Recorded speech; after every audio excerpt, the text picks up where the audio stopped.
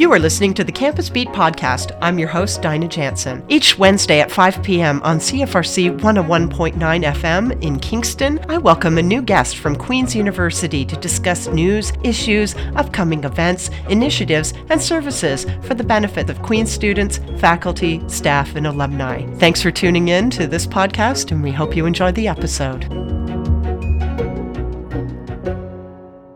Good afternoon, everyone. Welcome to Campus Beat. I'm your host, Dinah Jansen. Today, I have the pleasure of welcoming Katie Feazell, Experiential Learning Projects Coordinator for Career Services here at Queen's University, along with J.P. Dobson, Program Assistant for Ocean Path. Welcome to the studios today. Tell us about yourself and what you do in your role with Career Services, Katie, and J.P., what you do in your role as Program Assistant for Ocean Path. So as Experiential Learning Projects Coordinator, I am responsible for a lot of different projects that are helping to advance experiential learning initiatives on campus. And so Ocean Path Fellowship is one of those projects, and that's the focus of what we're going to talk about today. JP. And so with the Ocean Path Fellowship role, I act as an assistant. Currently, we're in application phase, so the majority of my time is spent kind of promoting the program across the 4 universities we've partnered with. And then kind of throughout the rest of the year, I do a bit of research on, former projects as well as promotion and kind of assisting the current fellows in communities right now. Wonderful. What experiences and motivations brought you to your respective roles? Well, for me, I used to be a high school teacher, and I did a lot of experiential learning through co-op and alternative education models. And then I was doing international service learning trips as well. And so I came to Queen's to do a master's with global development studies, thinking I would take 1 year off. Ended up staying for 1.5 years, and then found a role at Career Services and loved Kingston, and so decided to stay on in this role. And we're very lucky. How about you, JP? So the program assistant role is offered to former fellows every year. I had finished up my Ocean Path Fellowship in Mexico and was looking for something closer to home. I grew up in Antigonish, where the Coady Institute is based out of, and so it was a really great opportunity to work for an institution that I've looked up to kind of growing up in Antigonish, and so that's how I found my way to the Ocean Path position. Now, tell us more about the Ocean Path Fellowship. What is this? Is it? Do you get to go on the ocean? What is Ocean Path? Yeah, certainly. We it's interesting. We have discussed the name and how it is slightly ambiguous. The Ocean Path Fellowship is a 12-month experiential learning opportunity for graduating students, either from undergraduate or graduate level courses, where you're given $25,000 to implement an idea on how to improve a community you have a connection to. Okay. And for whom is the fellowship designed? Or in other words, what types of students are you looking for? You mentioned graduating students, but do those students have particular skill sets, or you mentioned something, connections to communities. Can you flesh that out a little more? Certainly. Well, we accept applications from any degree path, so we're not specifically looking for any type of students. I would say we're looking for students that are not afraid of taking on a leadership role, can work well with others. We are looking for students that are interested in creating positive change in communities. All right. And I would just add that there are a few eligibility requirements that we think are important to point out. So students need to be graduating from an undergraduate or master's level program. So not PhD. Not PhDs. Under 30, Canadian citizen or permanent resident. Mm-hmm. And so those are the 3 kind of eligibility criteria that go across the board. But as JP said, in terms of skills and diversity of background, the Coady Institute is looking for that diversity in applicants. And now, how do students from Queen's apply for this Ocean Path Fellowship? So you can apply on our website at www.oceanpath.com. Another good way to get kind of in communication with us is through Katie at Career Services, which is on the 3rd floor of Gordon Hall. Yep. So there's, and then also you can find us on social media. We're on Instagram, Twitter, and Facebook. if you send us a message there, we can start an application with you. So we're really, as always, we're looking to work with students on their application, so helping them take your idea and then transition it into an application. Now, picking up on that point, for students to apply, like there's definitely the process, apply here, have this stuff to prove your eligibility, et cetera, but what kinds of things might students want to do to ready themselves for the application process? For example, developing or pitching a project. That's a great idea. So Ocean Path, one of the great things I enjoy about it is that you don't need to have a fully developed idea kind of during and into your application, but there are a couple key things that you're going to want to have. One is that connection to the community. So you want to have had previous experience working in a community. A lot of people might think that's just that automatically puts a student out of qualification, but I say everybody has a strong connection to a certain community. So whether that's kind of where you are growing up, whether you've done work here in Kingston, or you've had the privilege to go abroad and do work in other parts of the world, either way, what you need with your application is a strong connection to the community. And what we find is that helps students, when they start their fellowship, really build on those existing relationships they have. The other thing you want to have is an innovative idea on how to tackle a problem within a community that you, with your community, have identified. Now, can you give us an example from your own experience? So that's a great question. I was working in Tasco, Mexico, and I was working with a group of silver jewelry artisans. So over the course of my undergrad, I had a couple opportunities to work with these artisans through St. FX University, through an internship program, and then another funding opportunity over the course of the summer. And what kind of, through conversations with them, we identified a number of key issues within kind of the sector of silver jewelry production, was that there was a lot of piracy and underselling within the market. So what we kind of came up with as a solution was to create a cooperative model where a group of artisans could come together knowing their ideas were safe, and then transition that into selling those products internationally, so giving them a revenue stream while also allowing them the space to know their ideas are safe, so they can kind of really kind of create and kind of express their culture in a kind of safe space. That sounds wonderful. I'd like to hear a little bit more too. Thank you for sharing your experience with us. I'm wondering now, what kinds of learning are you able to take with you now? You're currently the program assistant for Ocean Path, but what happens next, and how might some of that learning assist you in terms of your own career development moving forward? Certainly. Well, I think one of the most unique things about Ocean Path is that it does put you in a leadership position right out of undergrad or graduate studies, which, at times is pretty burdensome, but, you're given support through the Ocean Path Fellowship, through Victoria, who's our life coach, who works with you to make sure you're working at your best, and then Adam Baden-Clay, who's our project supervisor. So he's there to make sure kind of anytime things aren't going well or you're hitting difficulties, he's someone you can talk to. Not that he's going to give you solutions, but he's going to make sure, one, that you're not doing harm to the community, and that you are in the best position to, make sure your project stays on course. So I would say the main learnings I took from Ocean Path, and I think most other alumni would echo this, is that being a leader is very challenging, and being a leader can take on many different forms. Okay. Now, for students that go through the application process and pitch their idea, however well-formed it is, and as you mentioned, it doesn't have to be fully formed right. as they apply.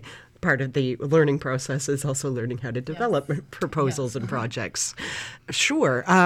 Now, if accepted, though, there are various stages of experiential learning I understand that fellows get to participate in. What might some of those stages of experiential learning be? So I think this is one of the reasons, too, why Queen's is so happy to have this program. And I just want to mention that we're one of only 4 universities that have this opportunity. And so from an experiential learning perspective, what we see is that they do 3 weeks of training at the Coady Institute after being selected. And so they're getting training in asset-based community development, which is the approach that Coady takes, as well as assistance with developing the budget and all the prep that they need. And so a lot of the times we see programs where community development might be a type of project that someone's working on, but they don't necessarily have that type of support. And then, when someone's carrying out a project or having the actual experience, to have a place where there's some facilitated reflection and some guidance along the way is also something that is uncommon, I think, to find in this type of experience. And so I know that I always hear from past fellows about this life coach and how at the beginning they're not quite sure what role that individual is going to take, but in the end it's Victoria, that she really guides them through thinking through not only what's happening in the project, but how it impacts that student or that fellow going forward, and how the skills that they're developing and what are they liking about the project and how will that inform future career paths. And then at the end there's also a reflective debrief type opportunity for another week back at the Coady Institute. And again, that's another component that can be missing. Project's done, off you go, and there isn't that chance to really reflect. And we know how important that is to the learning and also to the sustainability of the project. So when the fellows leave, the idea is that that project that they have developed is going to be sustainable and someone else in the community will carry that on. So both from a development perspective as well as from an experiential learning perspective, we feel that this program has been very well thought through and well designed and very well supported. Excellent. Now, do students receive any academic credit for their fellowships, especially if they're, you mentioned graduating students, so I'm wondering, is there academic credit, or do they get some kind of credential on top of their degree program, for example? And certainly, what gains ultimately would fellows be able to take with them after they complete the program? So the Ocean Path Fellowship, as mentioned, is available for graduating students. So there's no credit component to it. Okay. Rather, it's a opportunity to put yourself in a leadership position right out of your studies. So what we found is that it's a great learning experience, and it can also act as a great springboard either further into the development field if that is an area of interest to you, but also if you're an undergrad student, this really looks great when you're applying to master's level courses. We have, from my cohort, we have Katie, who was working in Calgary. She's now at Columbia University in New York. We have other fellows currently studying to become doctors at the University of Toronto. So there's really quite a range of things you can do after the fellowship. And it really is an opportunity to hone your skills as a leader and as a manager, and then transition that either into kind of furthering your studies, continuing work with that community, or finding work somewhere else in the field. Fantastic. And now, who funds the project? So the Coady International Institute has partnered with a private family foundation based out of Montreal. And what we found is that this relationship is really great because the funders are really hands-off, and I think that's really rare in a lot of development spaces, is that the donors really aren't looking for anything out of these projects except for young Canadian leaders to be put in positions of leadership where they can really interact with the community, help that community grow, and then move on into their lives and carry these learnings on. Okay. You've mentioned, both of you, a couple of times the Coady Institute. What is the Coady Institute?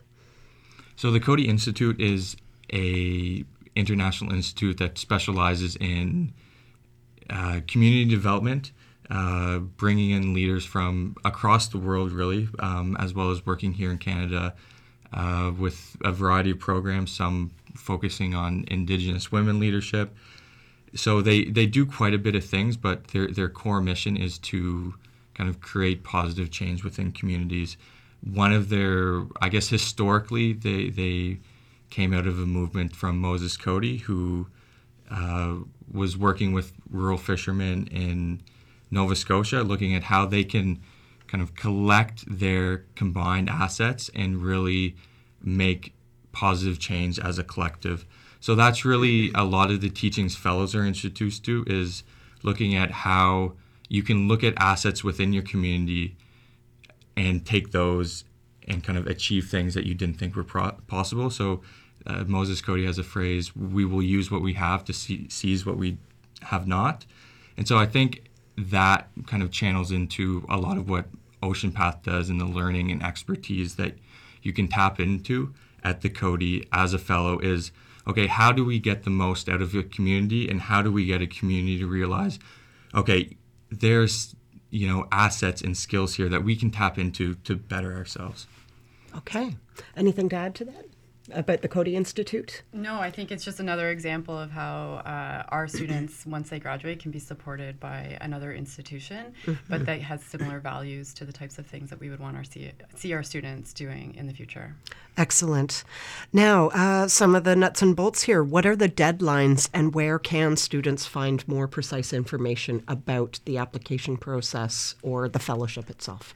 So we have a website hosted on a Career Services with preliminary information, and then directing students to the actual Ocean Path website, which is very comprehensive. There's a really well-developed FAQ, so we usually encourage students to take a look there, and then to contact me, and I will kind of go through the steps. The deadline is November 15th, okay, so it is approaching. But the other thing that we're really trying to do is tap into second and third year students. So as they are out doing projects through co-curricular activities, through summer experiences, whether it's locally community engaged work or international, to be thinking about how they might return to those communities and have an opportunity then to develop a fellowship idea. So while we try to get the graduating students in that September to November timeframe, if we have students that have already been thinking about it, then they're coming to us in September of their graduating year with already an idea, and they've had that time to reach back out to that community and find out who is going to be their community contact that will also support them. So that's another piece that I just wanted to mention, that when we talk about community, it can be a geographical community, but it can also be a community of individuals with like interests. So if we're looking at, for example, newcomers to Canada, and you have a project that could actually work with a group across the country, then that would be suitable as well. And as part of the application, they do have to identify who their community contact is, and that person will act as a reference to support that they have the backing of the community to do the project. Okay. So with that in mind, do you have any final thoughts on experiential learning opportunities that students can also take part in their second and third year, for example, that might also contribute to the development of their own program ideas moving forward, keeping in mind that for graduating students, the deadline is November 15th, but for folks that are still going to be around for a few more years yet, you can start thinking about it now. But are there other opportunities that students can take advantage of to help them along that path to the fellowship? Absolutely. So we know that Queens has got such a vibrant co-curricular landscape. There's so many clubs that are doing work with communities, with different groups out there. And again, whether it's local engagement or on an international side, getting involved in those types of things is kind of exactly what we would want to see. As well, you could be talking to your department head or undergraduate assistants about what other courses you have that have experiential learning components to them, and have that community engagement piece. And then the other thing we do at the Experiential Learning Hub right now is we're helping support and facilitate faculty members that want to add those elements to their course. So that's, like I said, it's just growing across campus, and that's what we're here for. And then I think as well, just things that they're doing in the summer. So again, you can always come into Career Services. You've got ideas about how you want to spend your summer or what type of part-time work you might want. And the career counselors there can support students in mapping out how they might go about finding those opportunities. Wonderful. Now, JP, as a Ocean Path Fellowship alumnus, why do you think students should apply, in your opinion? I mean, for me, and I've kind of stressed this quite a bit, it's an opportunity to have a lot of autonomy right out of undergrad or graduate studies. And I think that's really rare. And, conversations with friends, because I am only a couple of years out of undergrad, is that there's really a desire to look for that, or not to just have an internship and then, work your way up a company. This allows you to showcase your talents, kind of the knowledge and skills you've gathered out of undergrad, and really put them kind of theory to practice. So kind of all those learnings, all those curiosities you've had kind of through undergrad, all those studies, it's a great way to transition that into something really practical and something that can really, really have positive change in this world. And what happens next for you? So after my contract is up at the end of this year, I will be returning to Mexico to work with the community. Right now, I work on a very part-time basis, but come this summer, I'm going to focus more on helping them drive sales through the community and bring in revenue. Fantastic. We wish you the best of luck. Thank you very much, J.P. Dobson, Program Assistant for the Ocean Path Fellowship, and Katie Feazell, Experiential Learning Projects Coordinator, Career Services here at Queen's University. We really do appreciate your time. Thanks for coming to Campus Beat. Thanks for having us. Thanks for having us.